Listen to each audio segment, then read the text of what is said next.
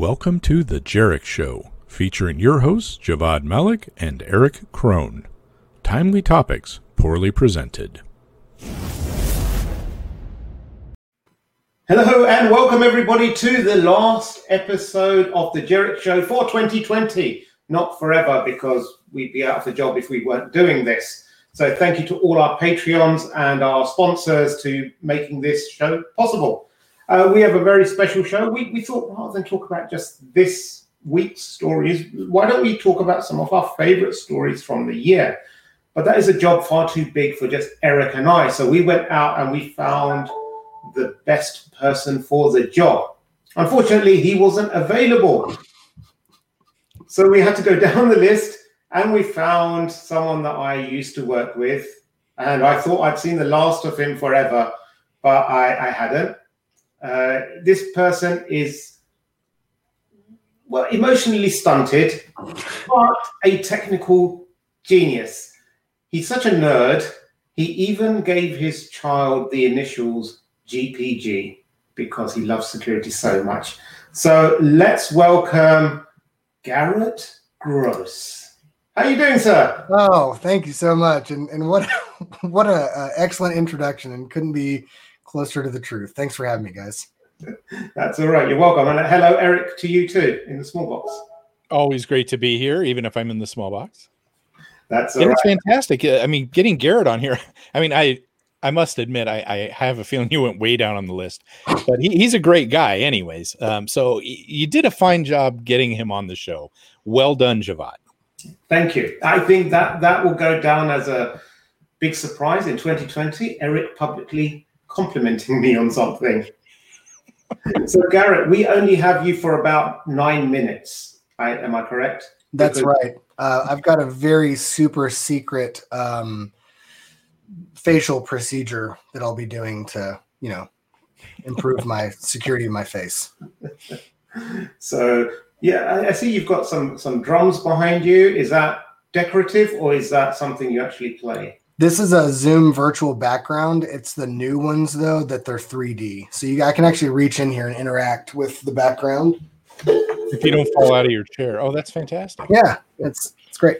So, no, I don't. I'm a talentless hack. Cool. like so many of us. I feel better. Imposter syndrome gone. That's right. You're in good company. We're all dumb. I endorse you for that on LinkedIn. Oh, yeah, there you go. So tell us, through 2020, it's been a weird year of ups and downs. Like some people have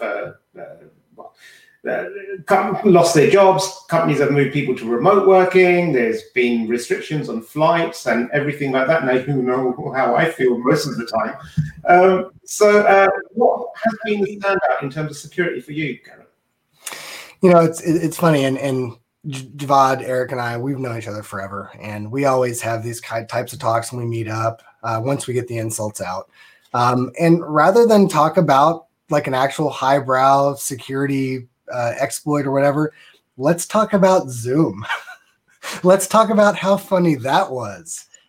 For those of us who've been remote workers, especially in IT security software, we've been Zooming for quite some time. But for the rest of the world, this is quite a new experience. So I like all the faux pas that happened. None that lost or cost anyone their jobs, but other family members maybe not knowing that they're on camera and walking through with their hair all crazy or something. The Zoom room bombs was pretty funny before they instituted the built-in encryption in the URLs. We were my personal account was a victim of a couple of those transgressions. But, a couple of those, huh? Yeah.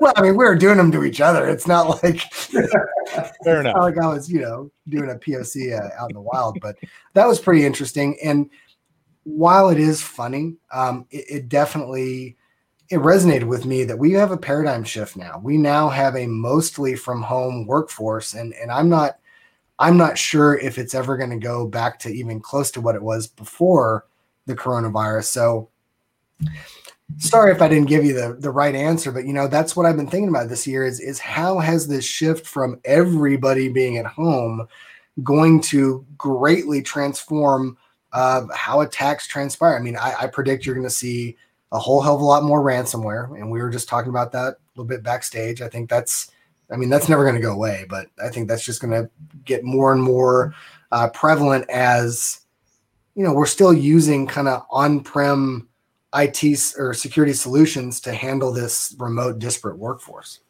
It's kind of where I'm at. And I'll pause and. So, we've talked for a long time about how, the perimeter has changed and there is no perimeter. And now it's really landed in our lap where we've said this just with the cloud, but now rather than just have our IT assets move, now it's been the other side as well. That's that the perimeter just doesn't even exist anymore. It's, right. It's Starbucks. It's whatever the coffee shop is around. It's wherever your mobile device is. That's where it's kind of moved to these days. And although we had talked about it before, I don't think anyone expected it to happen as extreme as it did, and we're even seeing this in courtroom stuff, right? Like, remember that the Twitter kids that happened here in Tampa, right? That hearing got Zoom bombed because the judge didn't have it locked down, right? And so people have learned to do that. Poor Zoom. And I feel bad for Zoom because there was so much that went on there where they got attacked for a long time about, so many vulnerabilities. Well, that's a side effect of becoming insanely popular quickly, is all of a sudden all the research goes that way and they find these and they fix them, right? But like my mother-in-law and father-in-law are like, we can't use Zoom. It's the worst thing ever. I'm like, no, not really. We had to go through a lot of that, but you're right. It opened up the eyes to a lot of other people who typically didn't do this to what's available, what we can do through Zoom. Yep. Yeah. And just pulling on that thread a bit more, I think what I've experienced a lot of is, so I've been working remotely for years now, and I was very happy working remotely.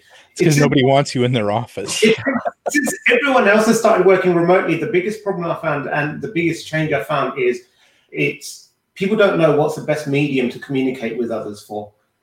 So the default is let's have a video conference of some sort for a 5-minute conversation. No, why don't you just IM me that on whatever our internal messaging system is? Or why don't you just pick up the phone and just phone me? But no, we need to have a video call. And I think all emails get sent a lot. And so I think there's a lot of miscommunication and things that we're all learning as we go on. And that's been a cause for a lot of issues as well, where people have been emailing the wrong things to people or externally and that kind of stuff. So I think that's been another side effect. Well, and what about people that just aren't comfortable being on Zoom? I know that's not a security issue, but it's like maybe that's going to affect the way that they communicate with you or their ability. I can see Javad mandating a Zoom meeting for every interaction. We got to get on video. And maybe if I don't like video, I'm like, I'm just going to push you off a little bit. So yeah, very, very interesting, and certainly a different world we live in. A side effect to that is I believe people have realized, we make fun of things at times where like the kid comes in the room or, something happens in the background of these meetings. We're like, oh, what an unprofessional. And now all of a sudden everyone's like, yeah, no, I get it. That's commonplace. No longer. It's just one of those things we just roll with anymore. Nobody's worried about it, because everybody's realized that it's not as easy as they thought forcibly. Right. And they've been in that position. Now, hopefully, we're not talking about people that have their pants down in the urinal or, in the stall or whatever, because there have been a few of those folks, which is really embarrassing. But, anymore, I think that people, they're more accepting to, someone in the lawn crew showing up on the, on the mic in the background. It's not that big a deal anymore. So we do have that plus going for us. When we poorly present things, it's more accepted these days. It is. That's the tagline to our show, Garrett. It's tiny topics poorly presented. I love it. I was laughing during the intro because I was like, I couldn't think of a more appropriate tagline for you two. You guys, I can't thank you enough for having me. This is a really special treat. But okay, so we don't need to hear his long-winded. All these, excuses. All right. Well, we moved on without him. Great. Awesome. Yes.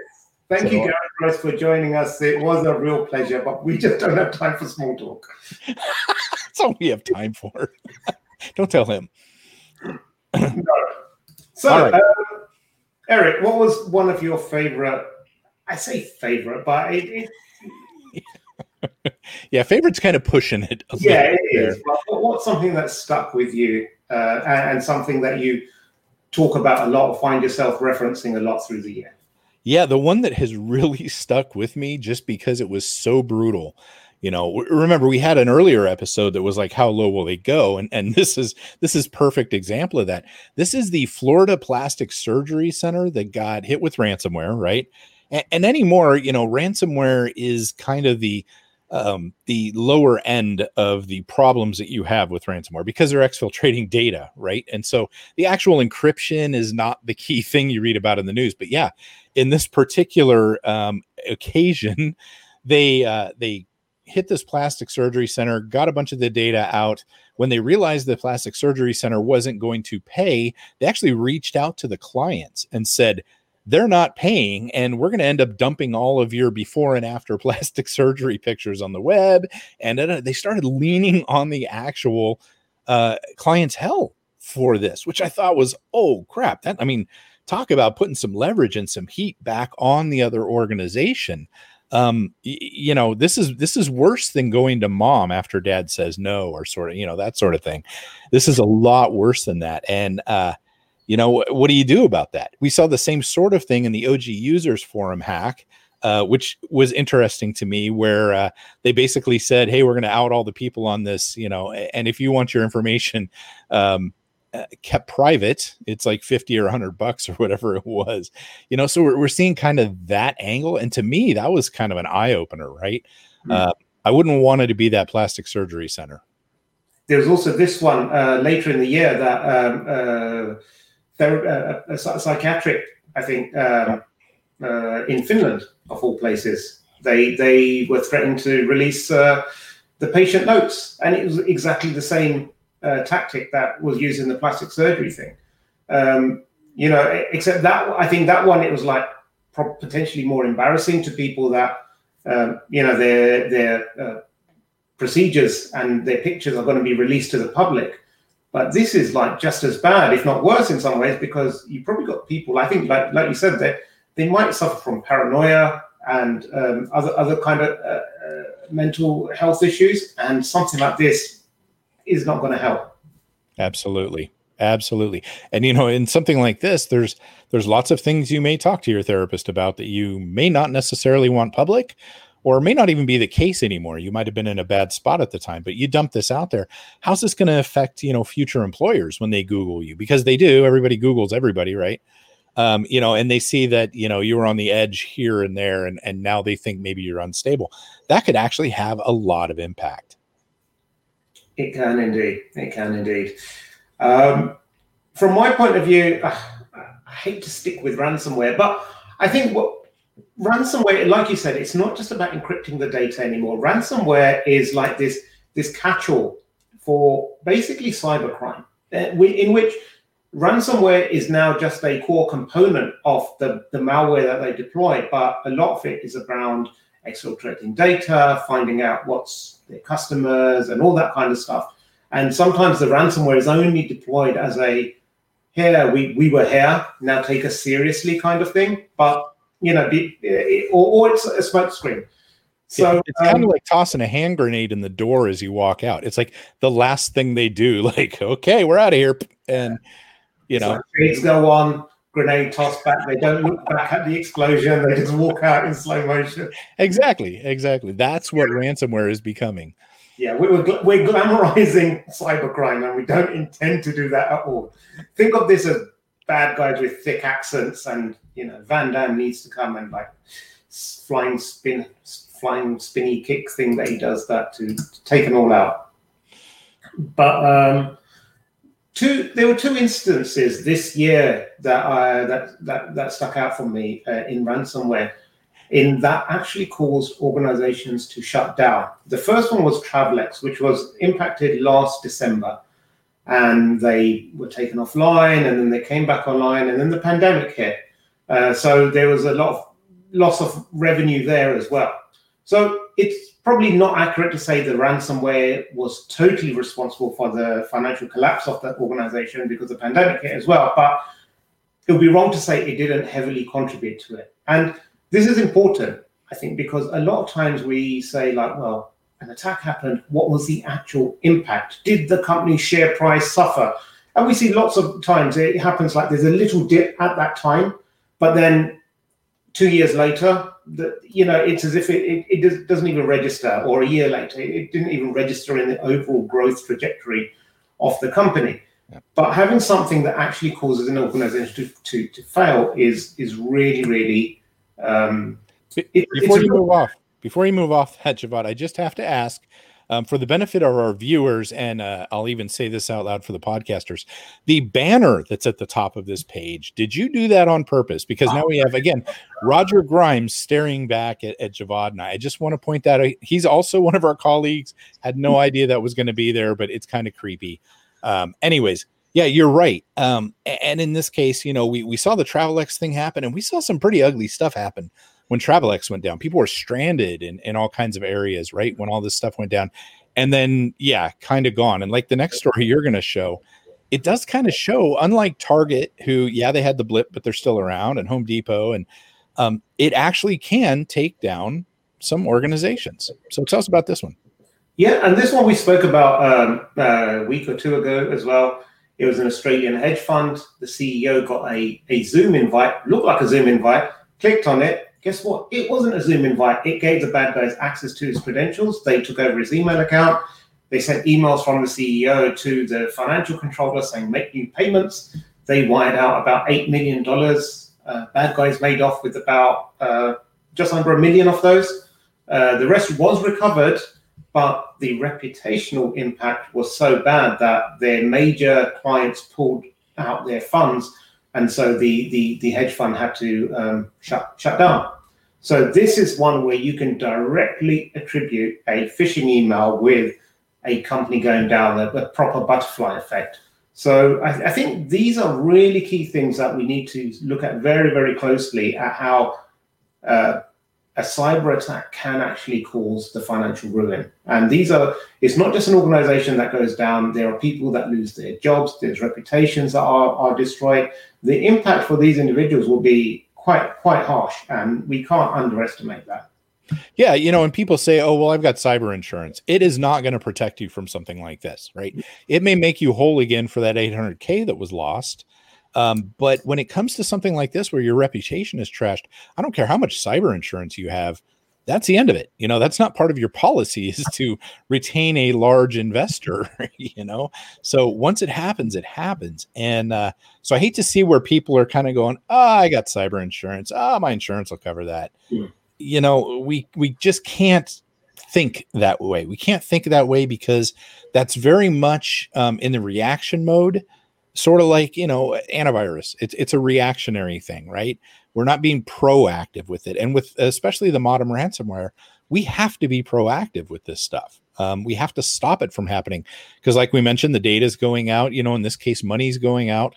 And then you're, instead dealing with the repercussions afterwards. That's why I'm such a strong believer in proactive controls as opposed to the reactive ones.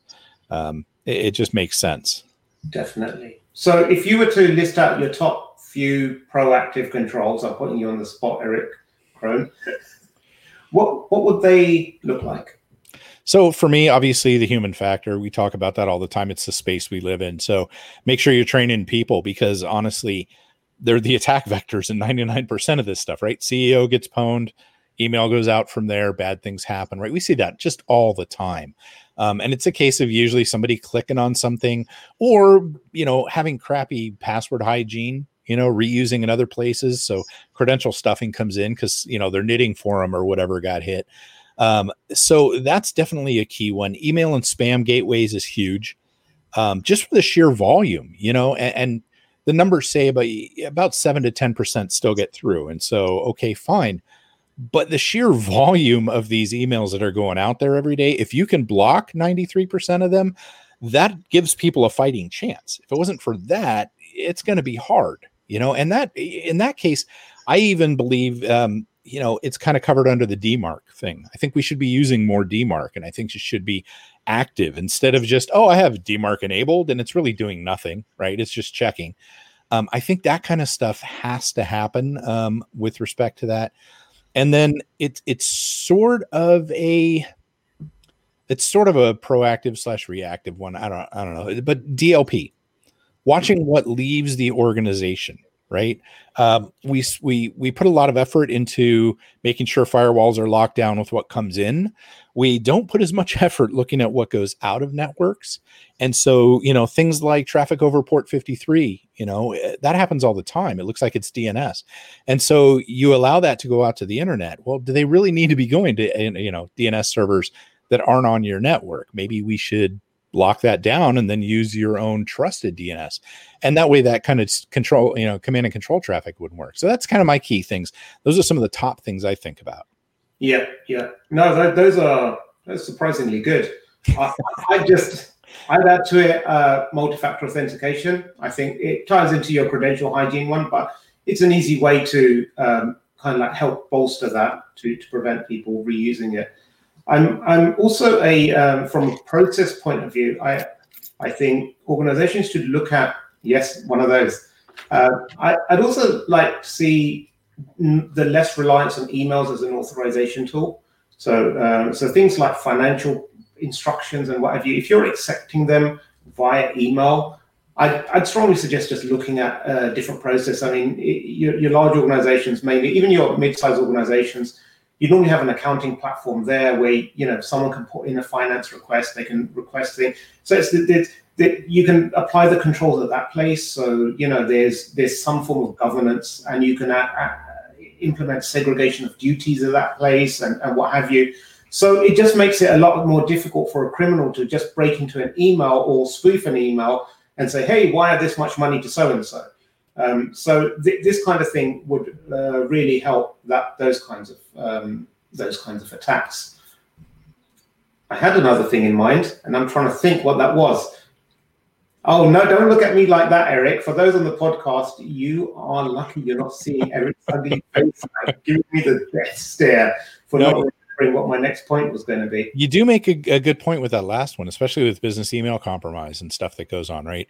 These policies and procedures are often, you see these kind of well thought out policies and procedures often in more mature organizations, but it's not something that smaller organizations can't do fairly easily, as a matter of fact. Like a policy saying, I don't just get an email from the CEO saying go buy a bunch of gift cards and do that, right?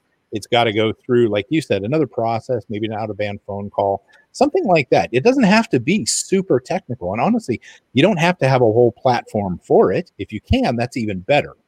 But taking that stuff out of those sort of emails, doing business by email just is not a great idea anymore. No. Did I stall long enough for you to think of the last one? Thank you very much for that stalling. Very good. There you go, officer. This is where I was on the night of the 3rd.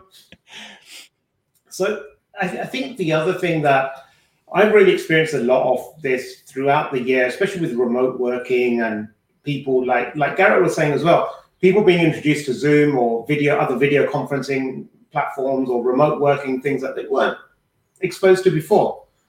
And so they're having to learn things. And it's at that point you actually realize how poorly designed a lot of our tools are in terms of security. So, you think about it. You get someone, say they've got a new phone, for example, or a tablet or a laptop, whatever the device may be, but it's a portable device that they're working from at home.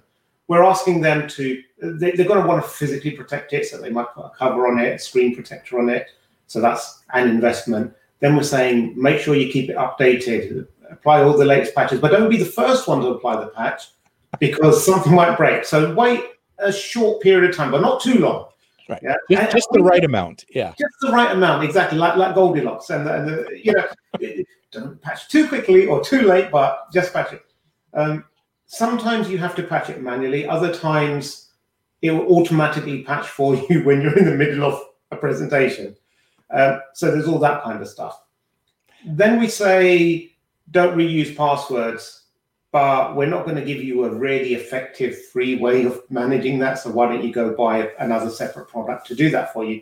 And then you have to install it. And for us, again, it's like installing a browser add-in or an app on your phone. And honestly, on the phone, I've yet to come across a password manager that's really nicely integrated that it auto-fills it every time. It it struggles on certain apps and certain websites. It's not a proper seamless experience. There's a whole host of other issues that you see coming up, and then like I was just looking on Twitter today, and someone pointed out an organization that had opened up a bug bounty program, but social engineering was out of scope.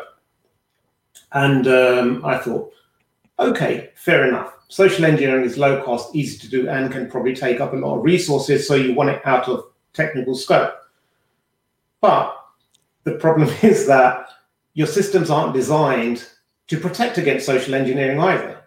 Yeah, because this is the kind of like the argument, like, we shouldn't have to train users for all these eventualities, because we should build systems that are secure enough to use without causing issues. And I'm totally on board with that. I fully support that. I just don't think we're anywhere near achieving that state yet. In fact, even the things that we have solved quite well, like MFA, I think is fantastic technology. Even that is difficult for people the average person, to install, to use, to understand. How to generate your backup codes, how to swap if you've got a new phone, how do you switch your authenticator over to your new phone? That's a painful process in its own right. So I think there's loads of things that I think we as industry professionals could be doing to influence the design and build of these tools to make it easier, so there's less reliance on, or there's less failure points along the way. So there's less work for your spam filter to do. There's less work for your person behind the keyboard to do. There's less work for your DLP to do. So that's my kind of mini rant. I went on a bit there. Yeah. I think it's interesting. You mentioned that social engineering being out of scope.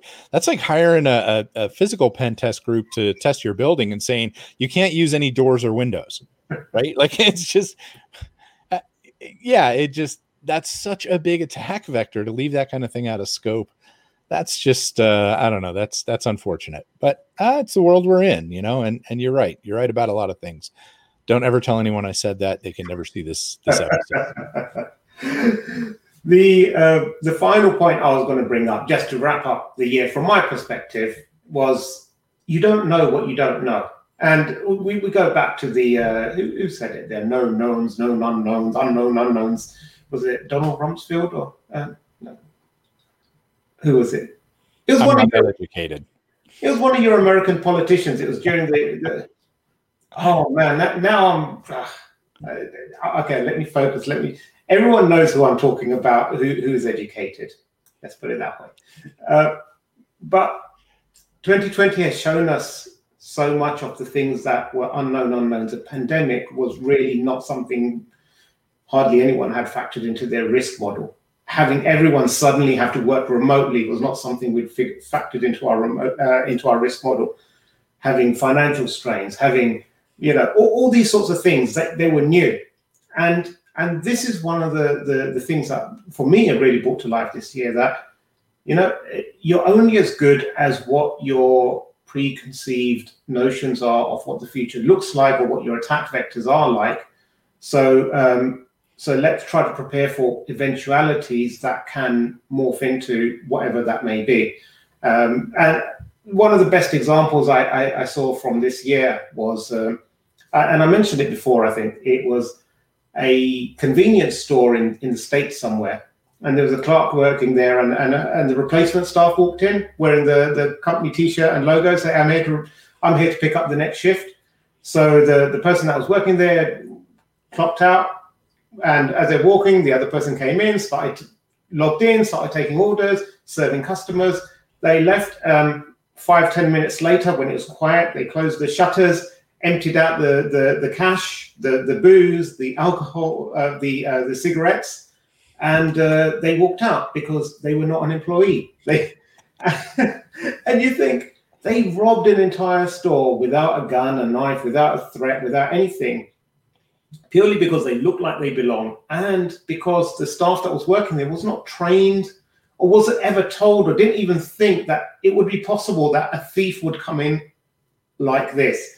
So if someone came in and pulled a gun, they would know, okay, there's a panic button here, you duck, you do this, you do that, you stall them, count out the small denomination of notes first to give to them, all that kind of stuff we have built in. And that's drilled in, so everyone knows, okay, hit the panic button, do this, do that. But someone walks in And it's a simple fix. When you think about it in retrospect, it's a simple fix. Someone new comes in to take over your shift. You say, hold on, let me phone HQ up. Let me ask them, let me ask the agency, did they send down someone new? Because I wasn't expecting that. So it's a simple fix if it's something you'd planned for. But if it's not something you've planned for, you're just going to get caught with your pants down. Something you're all too familiar with, Eric. Yeah, I don't know where that came from, but you're right. There is something else though, and I will say this: while I agree with you on most of your points, I don't believe that's the catch-all. I think yes, you have to. You're only as good as what you anticipate coming, and what you can be fluid enough to roll with. Okay, so we did anticipate working from home in a lot of people's, continuity of operations things. We did think about that. What we didn't think about is for it lasting a year, right? We tested for like a week. And so that was all fine. But for a year, that's a whole different ballgame. And so the people that have rolled out of this successfully and even grown in a lot of the cases have been the ones that were fluid enough to then roll with this. Okay. So they were able to take those and use some thinking and mental dexterity to go, okay, this isn't what we planned, but this is how we're going to deal with it.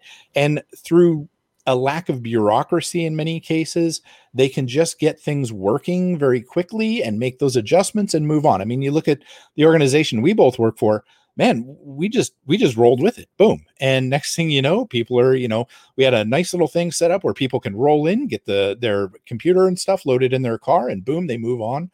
That's the kind of thinking I think that helps in a lot of cases. So we can't always expect to know everything or to think of everything that can go wrong, but we do need to have enough flexibility to quickly adapt and then move into it. I concur. Good points, well made. I was listening. Yeah, right. I believe that.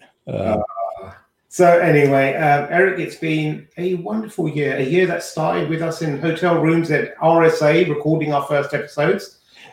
Look how far we've come. I'm glad you threw in the recording the first episodes part. Didn't just leave it it started with hotel rooms at RSA. But yeah, it really has. And the fact that this started, it's funny thinking back to RSA and how long ago that feels like. But when you look at a calendar, it's not really that long ago. It's the 2020 paradox, I guess, where it feels like it's been forever. And then sometimes it feels like it was just yesterday. I don't even know how to describe how the heck that's working, but it is. It is. It's like someone once said, like ever since they turned on the Hadron Collider, the world's gone a bit weird. Yeah. So we're in a weird universe. Luckily, we know of someone who does know a bit about quantum physics and security. Yes, it's our friend Roger Grimes. And I think what better way to leave than to show you a picture of Roger Grimes. And this is actually one of those posters, if you print it out and hang it on your wall, the eyes will follow you no matter where you are in the room. So we'll probably ask Roger to join us sometime next year on the show. Until then, I suppose, should I say? Until then, it's been a pleasure to interact with you all for the year. And goodbye from me. And Eric, any parting words? Yeah. Oh, and Eric had nothing much to say. So thank you very much, everybody. We'll see you next year.